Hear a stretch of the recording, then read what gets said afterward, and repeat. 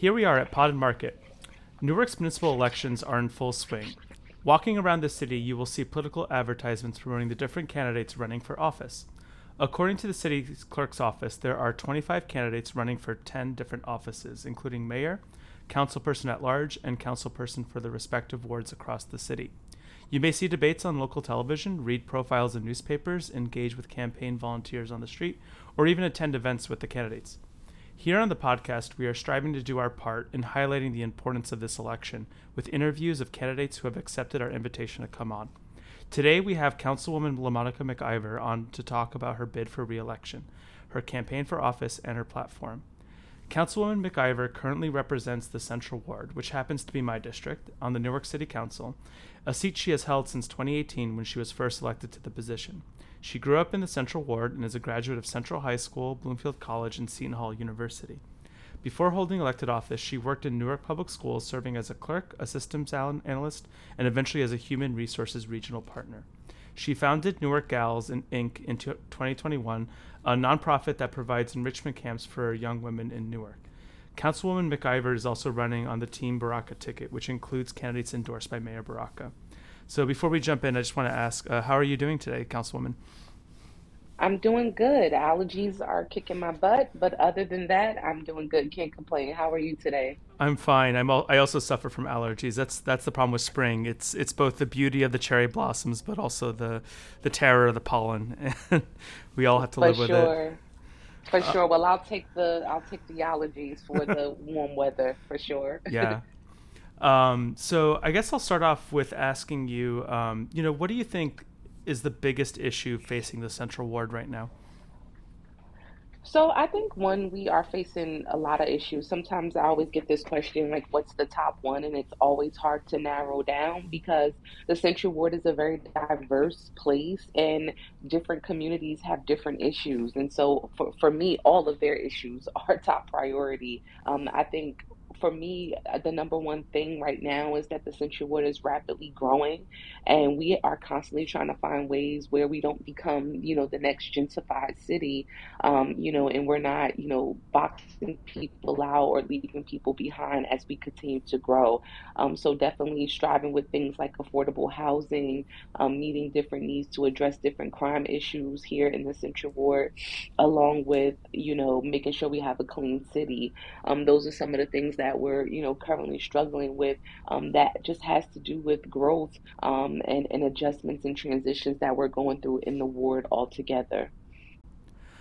I'm glad you mentioned gentrification because I feel like that's an issue that affects the Central Ward uniquely. It's a very, very unique ward in that it contains a lot of elements of what we traditionally think of as Newark, but it also has a lot of these new towers and new buildings that are going up. And I'm wondering, what is it like representing this kind of district with both of those groups in it? So I was just saying, before that, at the end of the day, it can definitely be challenging, to represent all of these different groups. But at the end of the day, we make it work because it is the most diverse ward, here in the city. I think, most of the time we get this conversation when we start to talk about gentrification and, oh, it's gentrified. And I think most people believe that gentrification means that there are people who don't look like them that are moving into a city, and that's automatically gentrification. In the Central Ward, that's particularly very different because we're not knocking down locations to build up new locations and pushing people out, black and brown people out to go and move people in who are white. That's not what's happening.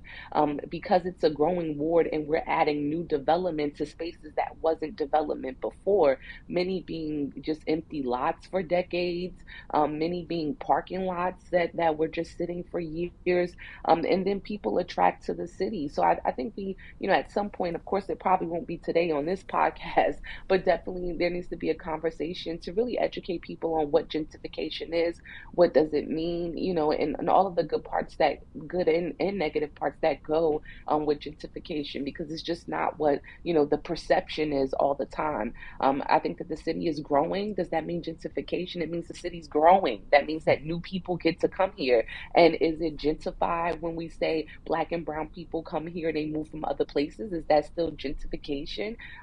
Some people would say, oh, yeah, it is because it's still not Norkers. But at the end of the day, we associate it with race, on many occasions. And we're not like pushing people out to, bring new people in. That's not what's happening in the Central Ward. What actions do you think the city can take to help with the problems you just described and helping New Yorkers who feel, maybe you're saying the city is growing, but they feel pushed out? Like, what is the best stuff that the city could do to help with that? So I think the number one thing that we're doing right now that's already in play is the inclusionary zoning ordinance, which was passed back in 2017 by our current mayor. I mean, there are so many cities that do not have that. And the reason why they've seen gentrification happen rapidly at a blink of a click of a finger. I think number one, having our IZO, which is our inclusionary zoning ordinance, which requires developers who are seeking abatements or subsidies from the city to have at least 20% affordable housing on site in these new developments or pay into the Affordable Housing Trust Fund. I think that that's a big way that we're helping to at least combat and slow down gentrification here in the city, or perhaps even combat it altogether, which doesn't necessarily mean that people are being pushed out into the city, pushed out of the city. And I think having that definitely gives us an upper hand on a lot of things here in the city as it relates to affordable housing and Norkers who are from here, who are here now to stay here. That's something that we're doing. We're even strengthening the ordinance as we speak, as we have submitted amendments to the zoning board and the central planning board to amend the current ordinance and make it stronger through our Equitable Growth Commission, which is another tool and task that was established by this administration. We are looking at ways of how our city is growing and talking about it with a collective group of people who are stakeholders in our city on how do we make that growth equitable. And that's something that is another tool that we're using to help combat gentrification. Some other things that we're doing is Section 8 home ownership program through our city's Invest Nork and Land Bank program, in addition to even creating our land bank program, which is the only land bank in the state of New Jersey and the only city with the land bank in the state of New Jersey, which makes land available easier to Newark residents and those small and minority developers to be able to build more affordable housing and create home ownership through the city's land bank process. So those are just a few things that we are doing right now currently, and we look to continue to do and strengthen those things to be able to, combat gentrification and deal with some of our, housing issues here in the city. Thank you for mentioning all those things. This actually leads into my next question, which is you've been in office for almost 4 years, not 4 years yet, but I'm wondering, what do you believe is the action that you've had that's had the most impact on either the Central Ward or the city as a whole? Well, I mean, we spent 2 years in COVID, so I mean that has to account for most of what we've been doing. I mean, definitely, I did not believe that being elected in 2018, I would be hit with the global pandemic less than 2 years later. I mean, it's just, I mean, I'm sure no one did. I mean, it's not just something that hit Newark; it hit the entire universe of what we were dealing with. And I think our the impact that we've had and the action that we've taken just around COVID with keeping our people alive as best as we can and putting safety measures in place, over these past 2 years is something that definitely can be commended. And it has been commended here in the city of all of the work that we've done, being on the front lines and making sure people, have food and had, PPE protections. I think that action alone, if you just take that for the past 2 years, that has been, a major concept for me as the leader of the Central Ward and all of the work that I've done around COVID and been on the front lines with that. I'm glad you mentioned COVID because obviously it's one of the biggest things that makes this year's elections different from every other year. I think the issues you mentioned around housing, around inclusionary zoning, those have always been issues, but COVID is such a new thing. And I'm wondering what do you think Newark's going to look like in the upcoming years? I don't want to say post-COVID because I think COVID will always be around and something we're going to have to deal with. but I'm wondering, what do you think will be the work that Newark needs to do to help adjust from this crisis? Oh, we have to do so much. I mean, one, with our school district, our babies, they came back to school just in, I think, seriously, honestly, a culture shock. We've had so many issues with our young people just being, left out of school for so long and trying to adjust to get back and trying to get young people back into school has definitely been a challenge, and I think dealing with that piece alone is a whole, arena of things that we need to do, especially dealing with social and emotional learning concepts for our young people, and even with our grown adults, our senior citizens, our families. Some folks have, been out of work. Some folks have, have to deal with eviction issues and back rent issues, those things that we're still trying to pull ourselves out of and provide assistance to families for that. I think one, dealing with the social and emotional issues and depression for our residents alone. I mean, some people were stuck in a household for so long. Some lost a lot of family members, which is just ongoing trauma that we have to continue to deal with.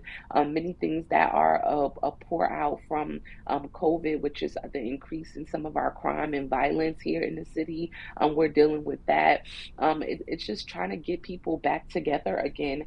During our last summer, we had a huge rollout in the city, which we were calling Back Together Again, which was a big initiative around our summer months of trying to have an increased amount of activity, positive activity that meets the, needs and culture of all of our residents here in the city, no matter what ward they're in, and trying to just get people back into the business of being around one another again, learning how to enjoy one another again, and kind of getting back to the way things used to be. And like you mentioned, Manny, we'll never be back there, right? We'll never, we won't be back there anytime soon, shall I say. I mean, definitely, things may change when we get back to what we're used to knowing pre-COVID. But I think, COVID is here with us for a while, and we're trying to get back into the swing of things of how do we push forward and really, shed light into what COVID has done to our communities all across the states and all across the world. But how do we really push forward to be in a positive light and deal with a lot of the effects that COVID has had on us? And so it's a moving part, it's a moving part. It's different moving plans, different sections of the plans to, address many of the issues. And it's really difficult, but at the same time, it's work that we have to do, and everybody has a piece in it. And it takes collaboration and partnership with many entities to be able to address many of these needs. But it definitely is some hard work and hard pulling that, may even be requiring more funding to come from our federal government to be able to assist, because local municipalities cannot even address all of the issues just based off a regular budget. I couldn't help but notice that you led the answer to the question with the effect that COVID has had on students. And I'm wondering, how much does your background in working in Newark public schools and running an education nonprofit inform what you do and how you approach your role as a council person?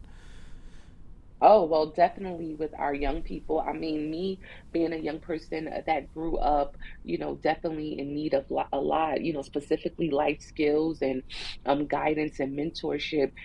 It's something that I kind of base my life on. That was the reason why I started North Gals Inc.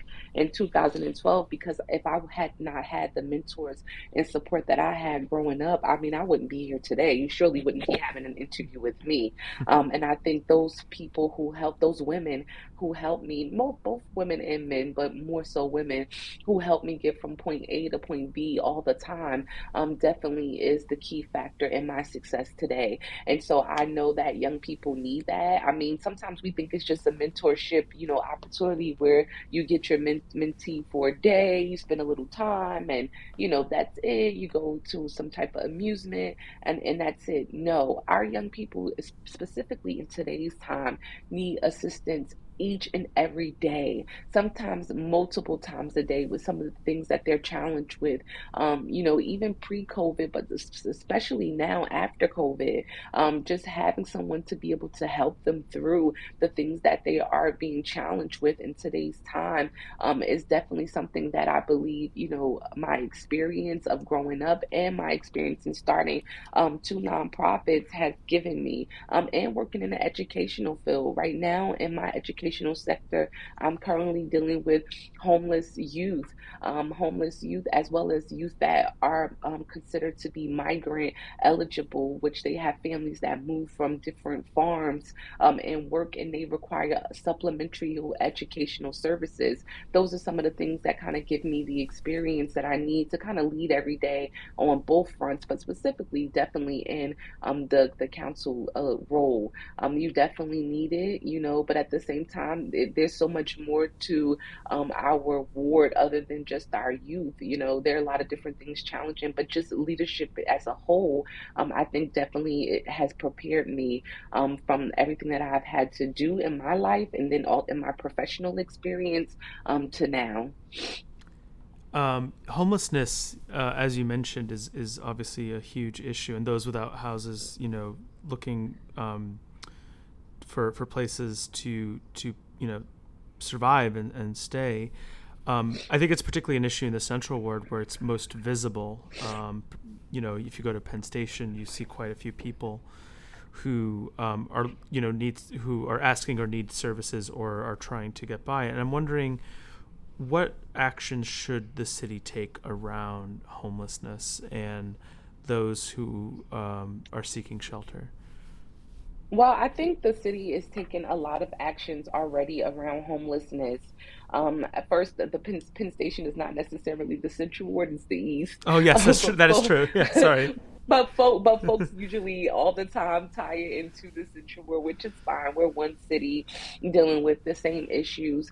I think that now, we see some sort of homelessness in all wards, rather it's a one person or two persons, spread out, but we do encounter it in every ward. I think some of the things that we've taken here in the city is somewhat what you call a gift and a curse, to be honest with you.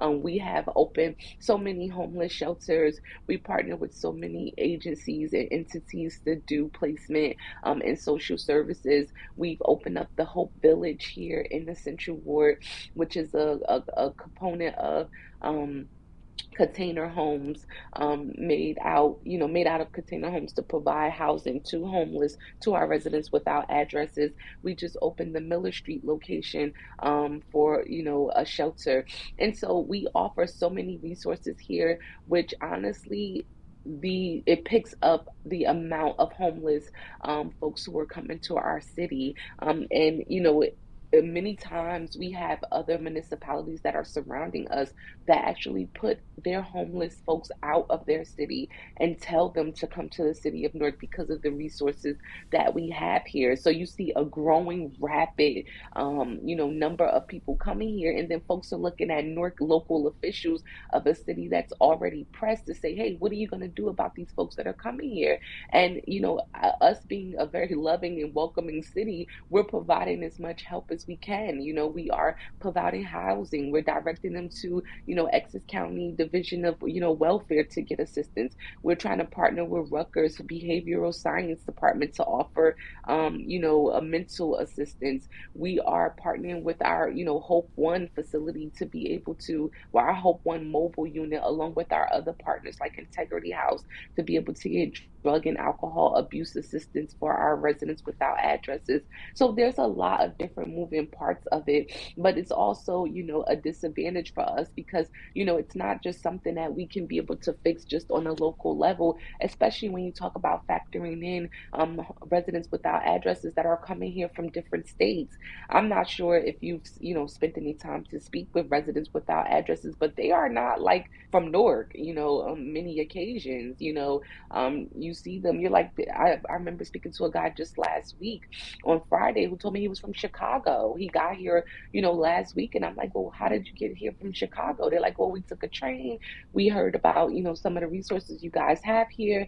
And so, I think people have this idea that folks are just all from the city of Newark, but they're not, And so at the end of the day, we're dealing with a lot of that as well. And we need assistance from our state partners as well as our federal partners to be able to offer, more housing around it. Definitely a key component of, ending homelessness is around housing, permanent housing, as well as transitional services for our residents without addresses, like a job. Some of them require mental assistance, mental and emotional assistance and counseling, as well as drug and alcohol abuse counseling. So there's many different moving parts, as well as job training, which is the number one thing in job placement. To be able to deal with some of their issues. But, these are some of the things that we've already been doing, that we have a proven track record of. It's just a matter of we keep getting our numbers increased each and every day when we're receiving individuals from out of state as well as other municipalities. So I think a lot of people are, don't necessarily know what a council person does. And one of the primary functions of the city council itself is to propose and pass laws affecting city services. And I'm wondering, if there's a piece of legislation you would prioritize and take over, what would it be? Like, what would be the law that you would be proud of seeing pass in the council that you could take ownership over? Well, I mean, I've passed legislation in the past just in 4 years of being on the council, and one of my proud ones is just the increase in housing security, and putting the ownership on owners, with the accountability on ownership to provide safety to our residents. So I'm very proud about that legislation that literally I worked really hard on. New legislation that we've been looking into is definitely looking at increased penalties for slum landlords here in the city. Honestly, on an average day, I get a lot of complaints from tenants. Most of the time, most of the calls that we get into our office, most of the people who stop me, and rather they're cursing me out or smiling, at me, they're telling me about a problem with their landlord, and things that they're dealing with their landlord, things that they don't have, and by ordinance they're supposed to have. So to me, I think that that's really a crucial problem here in the city for us.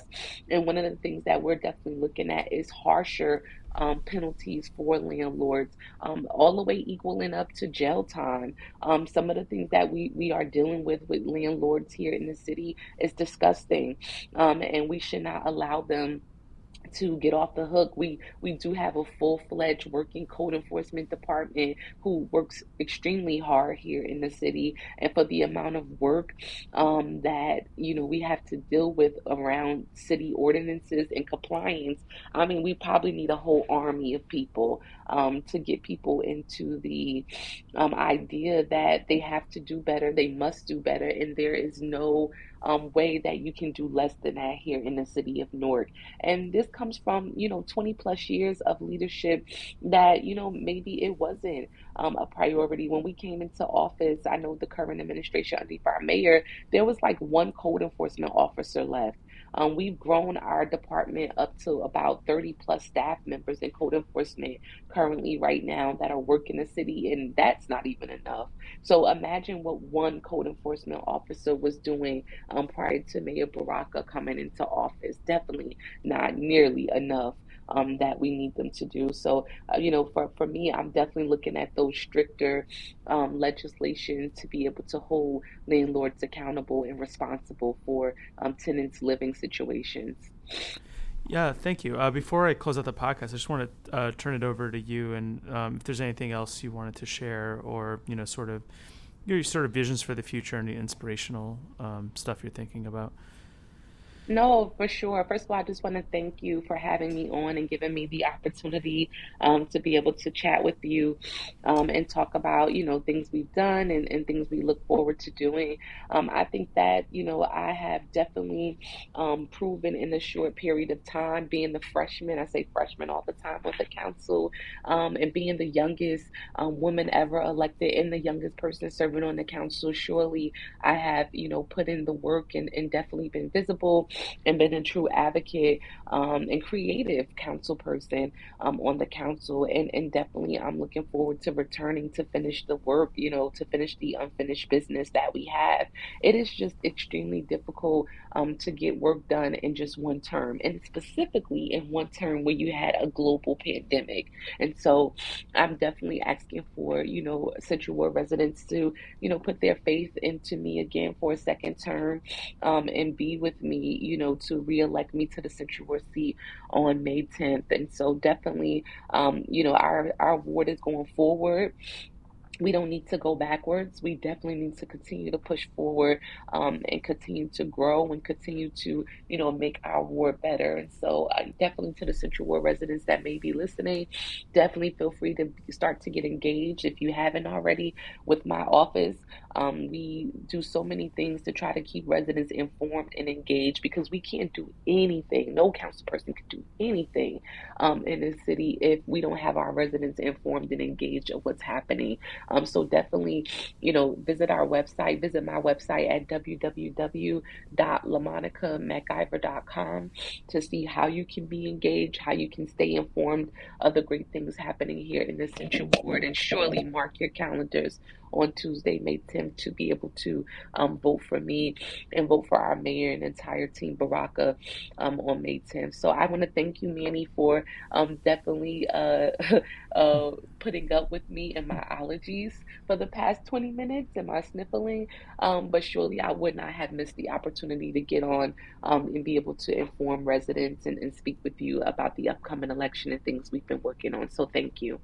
Thank you for that. For the listeners, I will include in the show notes links not only to your website but to information about where to register to vote and where do you need to vote. I have access to that stuff. But that's it for this episode. I would like to thank our guest, Councilwoman LaMonica McIver. This is Manny Antunes, host and producer of the Pot Market podcast, editing and sound engineering by Bob Fraze. Podcast and logo design provided by Robert Conti. Additional creative input by Samantha Kateas. If you'd like to have a subject you'd like to hear discussed on the podcast, please email podmarket@gmail.com or contact the pod through social media. We are on Instagram, Facebook, and Twitter. And that's it for this episode, so thank you.